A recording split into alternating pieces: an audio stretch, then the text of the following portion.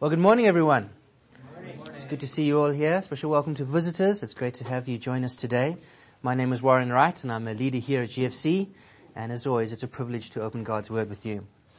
In order to participate fully, there are a few things you will need. You will need a Bible, a pen, and an outline. Outlines should have been handed to you, or perhaps on your seats. If you need any of them, please raise your hands, and Becca at the back will get one or all of them to you. Okay. Also, we have childcare available behind this wall. So if you go out the back door, make a few lefts. There's a room where someone will look after your children if you need that service. But we are happy to have them with us. And in that, at the back over there, is a room for mothers and babies if you need to use that. All right. While everyone's getting Bibles, pens, and outlines. All right. Let's begin. As a church, we've been going through the book of Ecclesiastes.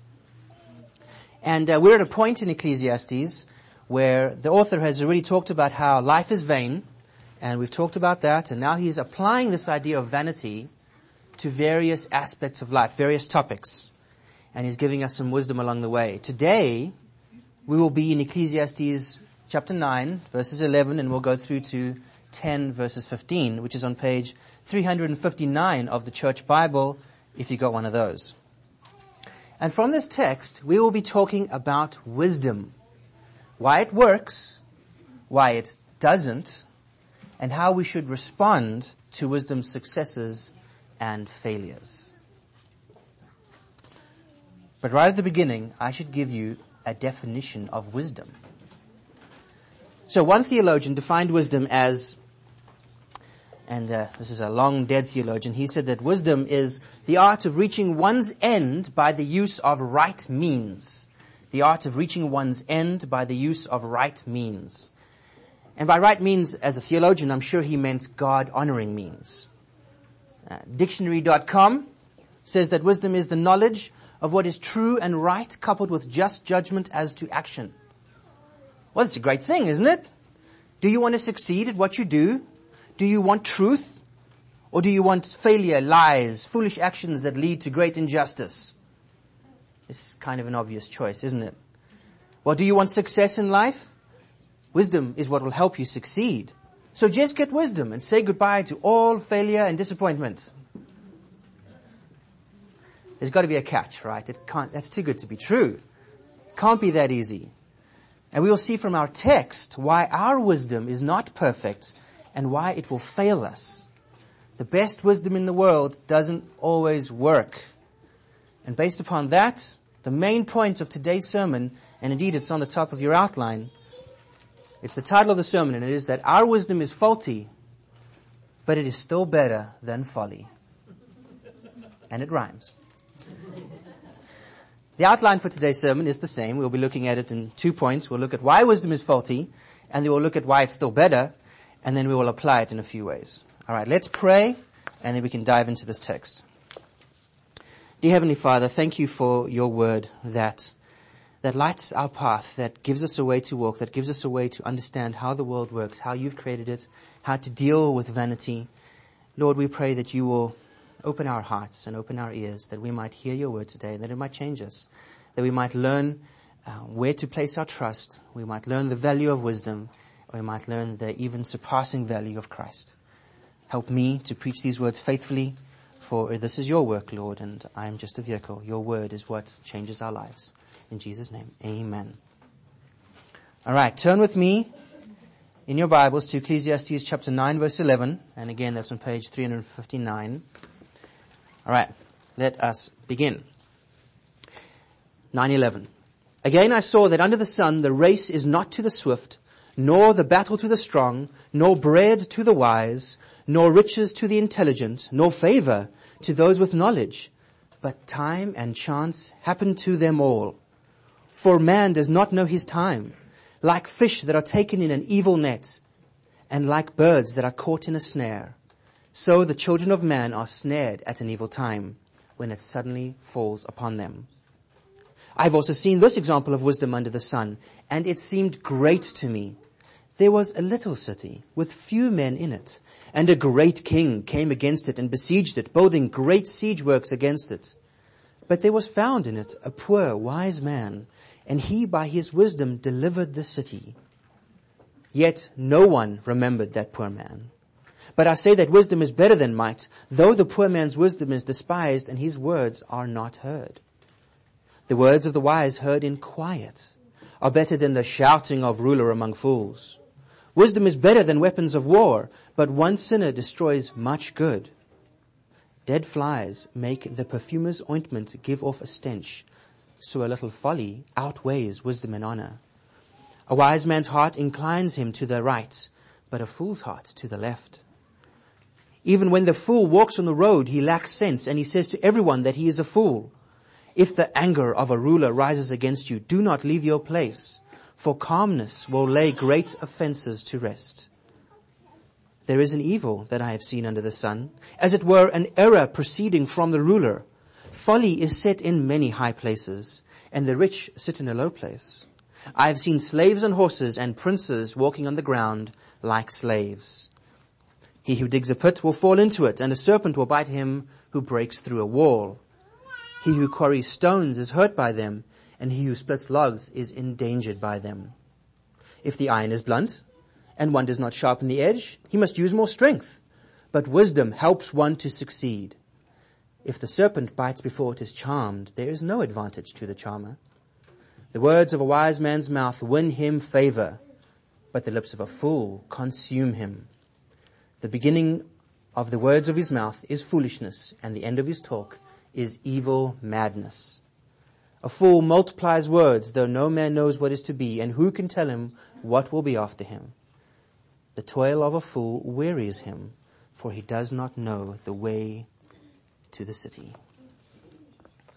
There is a lot going on in these words here. And let's consider it one section at a time. And let's start with wisdom is faulty, which is point 1 on your outline. And we will find in this text reasons why our wisdom is faulty. And for those of you who like to follow along the text, I will give verse outlines, but we won't be going exactly verse by verse. I'll jump around a little, but I'll tell you where we are. So 1.1 on your outline. The first reason why wisdom is faulty is that we are not in control of everything. Big surprise. Look at chapter 9, verses 11 and 12, where it talks about the best wisdom, strength, knowledge, speed, intelligence can't guarantee success. Think about that. Wisdom, strength, knowledge, speed, intelligence. Those sound like superpowers, right? Even the superheroes can't guarantee success. Verse 11 says, time and chance happen to all. And just to avoid confusion, when Solomon talks about chance, he's not talking about random, meaningless events. He has already established that God is in control of everything. And thus when Solomon talks about chance, he more means things that seem random to us. They're not fundamentally random. They are part of God's plan. Time and chance happen to all. Things like an Olympic champion who loses a race because he pulled a muscle getting out of bed in the morning. Or say you've been practicing to play music in a concert. You've been working really hard for it. But you have to miss it because you caught a cold. The simple point is that no matter how good you are, success is not guaranteed because we are not in control of everything. But if I told you that you were not in control of anything, that nothing you do matters, then we have a problem. Because, well, firstly, that's not our experience. Here's a simple example. You chose what you wore today. If you decided to wear shorts and a t-shirt, you'd be mightily out cold when you went outside. Your choice had a big impact on your comfort level. Your choice mattered. Another reason why we must abandon this idea of nothing you do matters is that Solomon, in this text, repeatedly argues that wisdom does have an effect. Remember the poor wise man who saved the city? He actually did save the city. Or the lumberjack who was better at chopping wood because he actually sharpened his axe. So we'll come back to the idea of how wisdom works in a bit. But for now, let's just reject the idea that nothing you do matters. Let us rather say that your actions have somewhat predictable results, but events can happen that you cannot predict, that you cannot overcome, and that can make your actions and your preparations and your wisdom quite useless, quite meaningless. No matter how much you know, or how wise, strong, intelligent, and quick you are, you can't change the weather outside. You can't stop the moon from going around the earth. You can't eradicate poverty or disease. Our wisdom is faulty because we are not in control of everything. But what about the things we can control? Surely wisdom can give us success there. Our text is now going to give us 3 reasons why even when we do have control, our wisdom still fails. And we're now at point 1.2 of your outline. And this is our second reason why wisdom is faulty. And wisdom is faulty because we are sinful. Look at chapter 9, verses 18 at the end of that verse, and then also in chapter 10, verses 1. One sinner destroys much good, and a little folly outweighs wisdom and honor. There's this image of a perfume. So in my life, the only perfumes I'm accustomed to is my wife wears perfumes. And she has a few, and the one that she has one that I really love. It's sort of a jasmine-scented one, and whenever she wears it, I notice. And it's wonderful, it makes me smile, and it's really great. How about you? Do you have a smell that you really like? Maybe it's a cheeseburger. I don't know. But is there a smell, can you get it in your head, right, that makes you smile? All right, you got it? Now think of adding dead, rotting flies. Add things that make you want to vomit. How are you feeling now? Is it appealing? Does it make you smile? The perfume is completely forgotten. In fact, you're probably feeling frustrated because of the lack of the perfume that you had, you have a memory of it, as well as being nauseated. This is what our sin does to wisdom. Our moral failures ruin our wisdom. And they add frustration because we tried wisdom and it didn't work. Here's an example. How many times in your life have you heard of a great Christian leader who was caught in adultery or something like that? They seemed so wise. They had followers. People wanted their wisdom. But after a little folly, maybe they're one failing. Who's going to follow them now? Now, I'm not saying that there is no way to recover from sin, but I am saying that sin creates a huge mess and it ruins much wisdom and honor. Our wisdom is faulty because we are sinful. What about you? Do you have examples in your life where your best attempts were messed up because of your sin? How about relationship? This is for anybody who loves anybody. Have you ever had a bad day and then treated your spouse poorly? Has selfishness ever inconvenienced your friends? Has your pride ever demanded that you be heard while those you love are ignored? Parents, children? We can all agree that loving is a wise idea. And we can also agree that being nasty, selfish, and demanding is not loving. But we do it anyway because we are sinful. Our wisdom is ruined because we are sinful. Let's move on to the next reason why our wisdom is faulty. And this is 1.3 of your outline. And our wisdom is faulty because we may be under foolish authority. Let's read chapter 10, verses 5 through 7. There is an evil that I have seen under the sun, as it were an error proceeding from the ruler. Folly is set in many high places, and the rich sit in a low place. I have seen slaves on horses and princes walking on the ground like slaves. In these verses, we see that those who deserve authority and power don't have it. They're in the low place. Those who don't deserve authority and power, they do have it. They're in the high place. And in verse 5, we see where it starts. It starts with foolish rulers. The point is that when you have foolish rulers, wisdom doesn't always get what it deserves. When you have foolish rulers, fools can get what the wise have earned. Now, this isn't always true. Good rulers do exist, but most, if not all of us, have experienced this folly of poor rulership.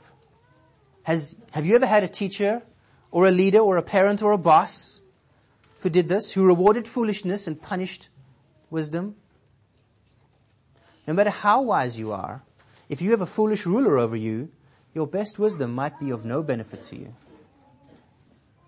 And I'm not only talking about wicked rulers. Good rulers make mistakes too. They can make foolish choices. And the result is the same. Our wisdom is faulty because of foolish rulers. Just look at the poor wise man who saved the city in chapter 9, verses 13 to 15. At least he was able to save the city, but he was poor, he was despised, he was unheard, and he was forgotten. This wise man should have had parades in his honor. He saved the city. But because of foolish rulers, his wisdom is unrewarded and it profited him little. Our wisdom is faulty because of foolish authority. All right, let's look at the last reason why our wisdom is faulty. And we're on point 1.4 of the outline, and that is that wisdom is faulty because we are finite. And by finite, I mean we are not able to execute our plans the way we want. Basically, we make mistakes. Look at chapter 10, verses 8 and 9. He who digs a pit will fall into it, and a serpent will bite him who breaks through a wall. He who quarries stones is hurt by them, and he who splits logs is endangered by them. Now, I'm sure that everyone who digs a hole does not intend to fall into it. And everyone who chops wood or quarries stone isn't intending to be hurt by them. They don't want that to happen. But falling into a pit or having a tree fall on you can happen one of two ways. Right? The one way is it's totally unpredictable and it's an accident. The second way is you messed up. It was predictable. So let's think about the first way, the totally unpredictable way. There's nothing you could do about it. We've already dealt with this. Remember when I said that wisdom is faulty because we're not in control? But what about the other one, where an accident happened because we messed up? You know that chopping logs is dangerous, and you try your best to avoid all the problems, but you make a mistake and you miss the log and you hit your foot. Disaster. Right? Or you just step wrong and you fall into the hole you dug. Right? You didn't want to do that. Or you decide to swing the hammer one more time against the rock, even though you know you're tired and you should probably stop. Bad judgment call. It slips. Someone gets hurt. Events that are entirely within your normal control, but you are not perfect. You make mistakes all the time. And no matter how wise you are, your wisdom is faulty because you are not perfect. You are finite. You make mistakes. Let's give some more realistic examples for us today. Say you've been studying for an exam. Studying really, really, really hard for an exam, and you still fail because you made some silly mistakes. Who's ever made a careless mistake in an exam? All right?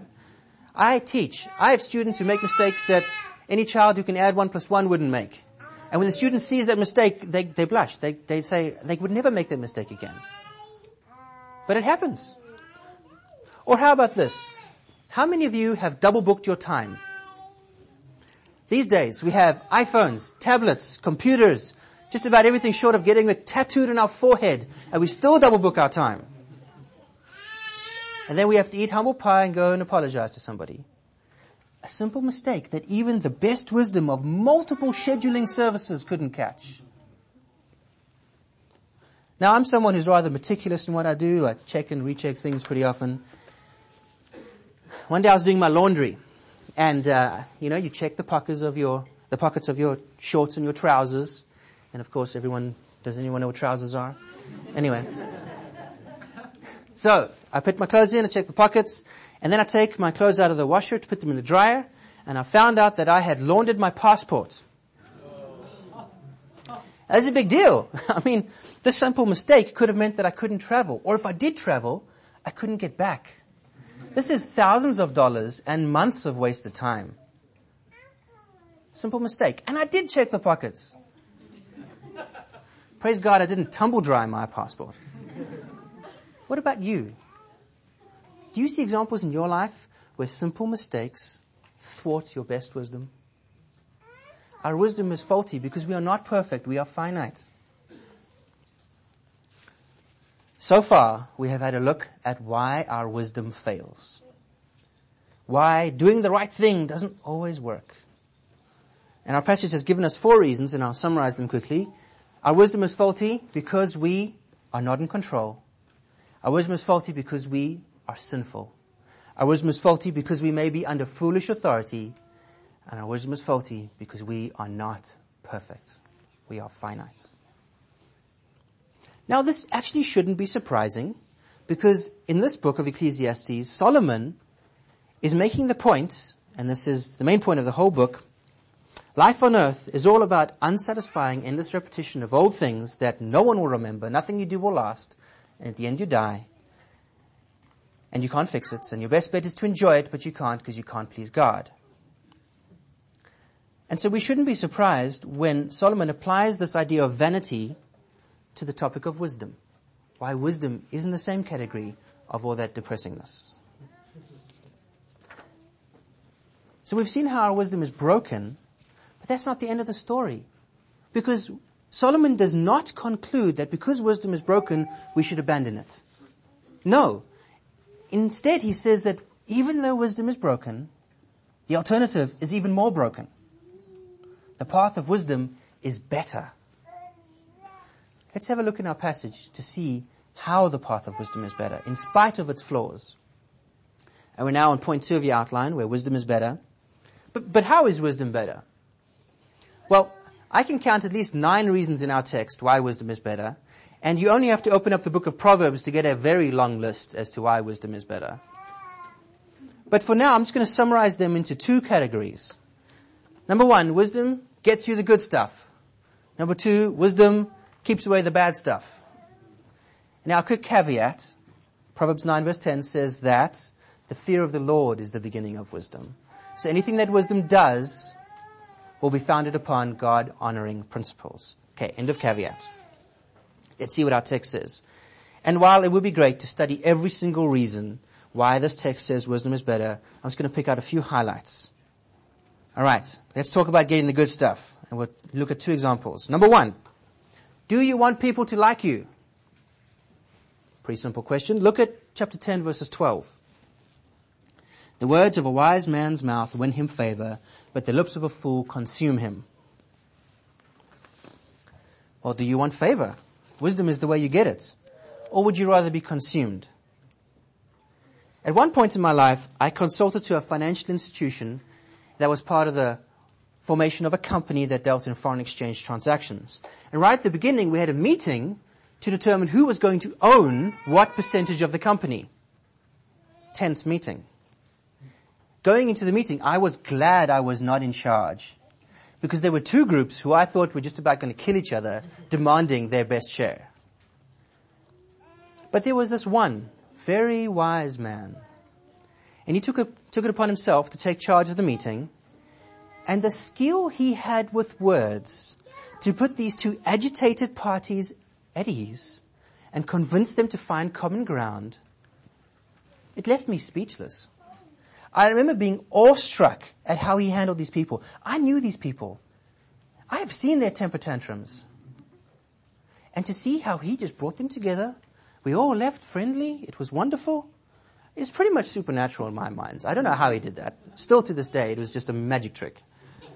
His wise words won much favor. Wisdom is better than folly because it helps you win favor with others.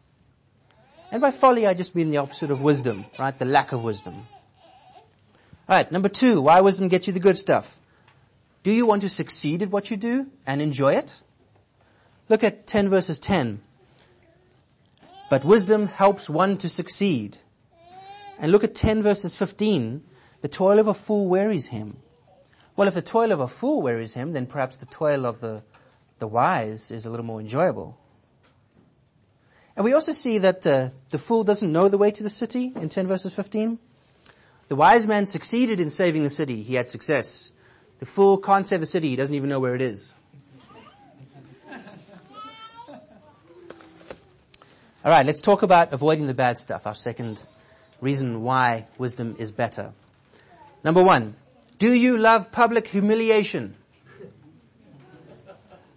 Look at 10 verses 3. Even when the fool walks on the road, he lacks sense, and he says to everyone that he is a fool. He didn't try hard, he just took a stroll, and everyone knew how little sense he had. How many times in your life have you made a fool of yourself? Wisdom is better than folly because it helps you avoid public humiliation. Let's look at another one. Do you enjoy having angry bosses or a parent or teachers? How do you feel about the idea of a very angry policeman coming to arrest you? Look at chapter 10 verses 4. If the anger of the ruler rises against you, do not leave your place, for calmness will lay great offenses to rest. This is actually one of the very few verses that gives us a reason why wisdom works, at least in this passage. You being calm helps others be calm, even when they're angry with you. Now, it's happened a few times in my life where I've been in a car that's been pulled over by a policeman for a traffic law violation. And every time, if you calmly accept your guilt and don't make a big fuss, the policeman is inclined to be lenient. Sometimes he even lets you off with a warning. But I've seen the reverse. When you get excited and argue your innocence, then they're inclined not to be lenient. And you get the maximum fine that they can. And you know, they make movies about people who leave their place. Car chases don't end well for the criminals. Wisdom is better than folly because it can calm angry rulers. So we started our explorations into this passage by looking at why wisdom is faulty. And we just finished we're looking at how, even though wisdom is faulty, it's still better than folly because it gets you the good stuff and keeps away the bad stuff. Let's spend a little bit of time at the end of the sermon talking about how to apply this. We're now on point 3 of your outline, application. And I have 2 applications for you. First, they're hopefully pretty obvious. Because wisdom is better, get wisdom. And watch your tongue. The second one is because wisdom is faulty, don't trust in it. Rather trust in Jesus. Let's look at the first one. Because wisdom is better, get wisdom and watch your tongue. One good Bible study technique is to count the number of times a word, phrase, or idea is repeated in a passage in order to determine how important that word, phrase, or idea is to the main point of the passage. As you might expect, the words wisdom and folly and those ideas are repeated quite often. But it might surprise you that the most repeated idea is that of talking. Words like lips, heard, shout, say, mouth, talk, words, tell. It's repeated 15 times, actually. From this observation, we can see that the context in which wisdom and folly play out is in how we speak. Are you wise or are you a fool? The test is how you speak. Let me give you some specifics directly from the passage. The wise make their points quietly. Fools have to shout. The wise speak calmingly in times of stress. Fools get quite worked up. The wise win friends with their words. Fools win enemies. The wise speak wisdom. Fools start with foolishness and end with madness. The wise use few words about things they know. Fools use many words about things they don't. This may seem very daunting because all of us are probably guilty of speaking foolishly at times. And what are we to do when we find that we lack wisdom? The simple answer is repent of your foolishness and then go find wisdom. And the best place to start is the Bible. It's full of wisdom for you. Pray to God that He might teach you wisdom through the words of the Bible. Spend some time on the second application. Because wisdom is faulty, don't trust wisdom, rather trust in Jesus. The reason Solomon has taken the time to tell us of wisdom's failings is to convince us of the vanity, the futility of depending on trusting our whole lives to wisdom. Wisdom is faulty, so don't trust your whole life to it. Wisdom is better than folly, but it still can't fix everything that is broken in this world. In one sense, this whole sermon is about a matter of definition, right? Wisdom is only faulty if you expect it to do everything for you. But if you realize that the best earthly wisdom still only gets limited results, then you can depend upon it in a limited way. Let me give you an example. Who likes coffee or tea? Do you need it in the morning? Some of you are honest. Does it make life better? Yes. Do you think of it when Solomon tells you to enjoy your drink? Now, coffee and tea are great. And honestly, they're quite necessary for some people. But nobody thinks that coffee or tea can solve the world's problems. Coffee and tea have their place, and they're wonderful in their place. But you're going to be very disappointed if you expect coffee to balance your budget. It's ludicrous. Wisdom has its place, and it's wonderful there, but it is limited. And if you expect it never to fail, then you will be quite disappointed. The best wisdom isn't to be trusted as the perfect solution to all problems.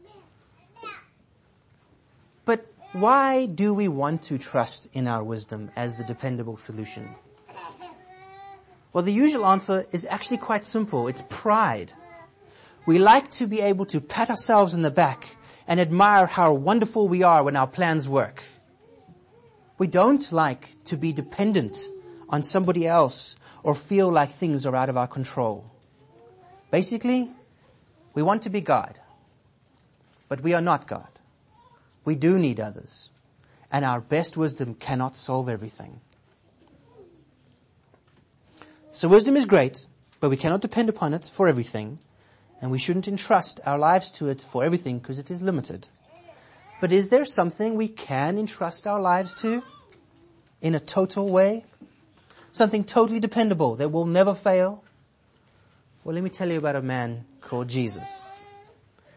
Let me tell you why his wisdom is perfect. And look at section 1 as I go through this. Number 1, his wisdom is perfect because he is in total control. He is God, after all. Number 2, his wisdom is perfect because he is sinless. No moral failures to stink up his wisdom. Number 3, his wisdom is perfect because he is not under foolish authority. His ruler is God the Father, who is perfectly good. Number 4, his wisdom is perfect because he is infinite. He never makes mistakes. He is God, after all. Do you see how Jesus overcomes each of the reasons why our wisdom is faulty? Do you see how Jesus is the one man who could have perfect wisdom?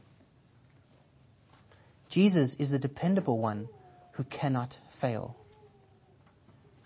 Don't trust in your wisdom, your best efforts to succeed in life or to find favor with others or to find enjoyment.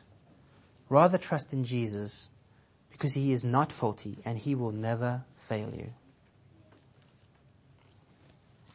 In summary, our best wisdom is faulty, but it is still better than folly. So, because wisdom is better, get wisdom and watch your tongue. Because wisdom is faulty, trust in Jesus instead. Let us pray.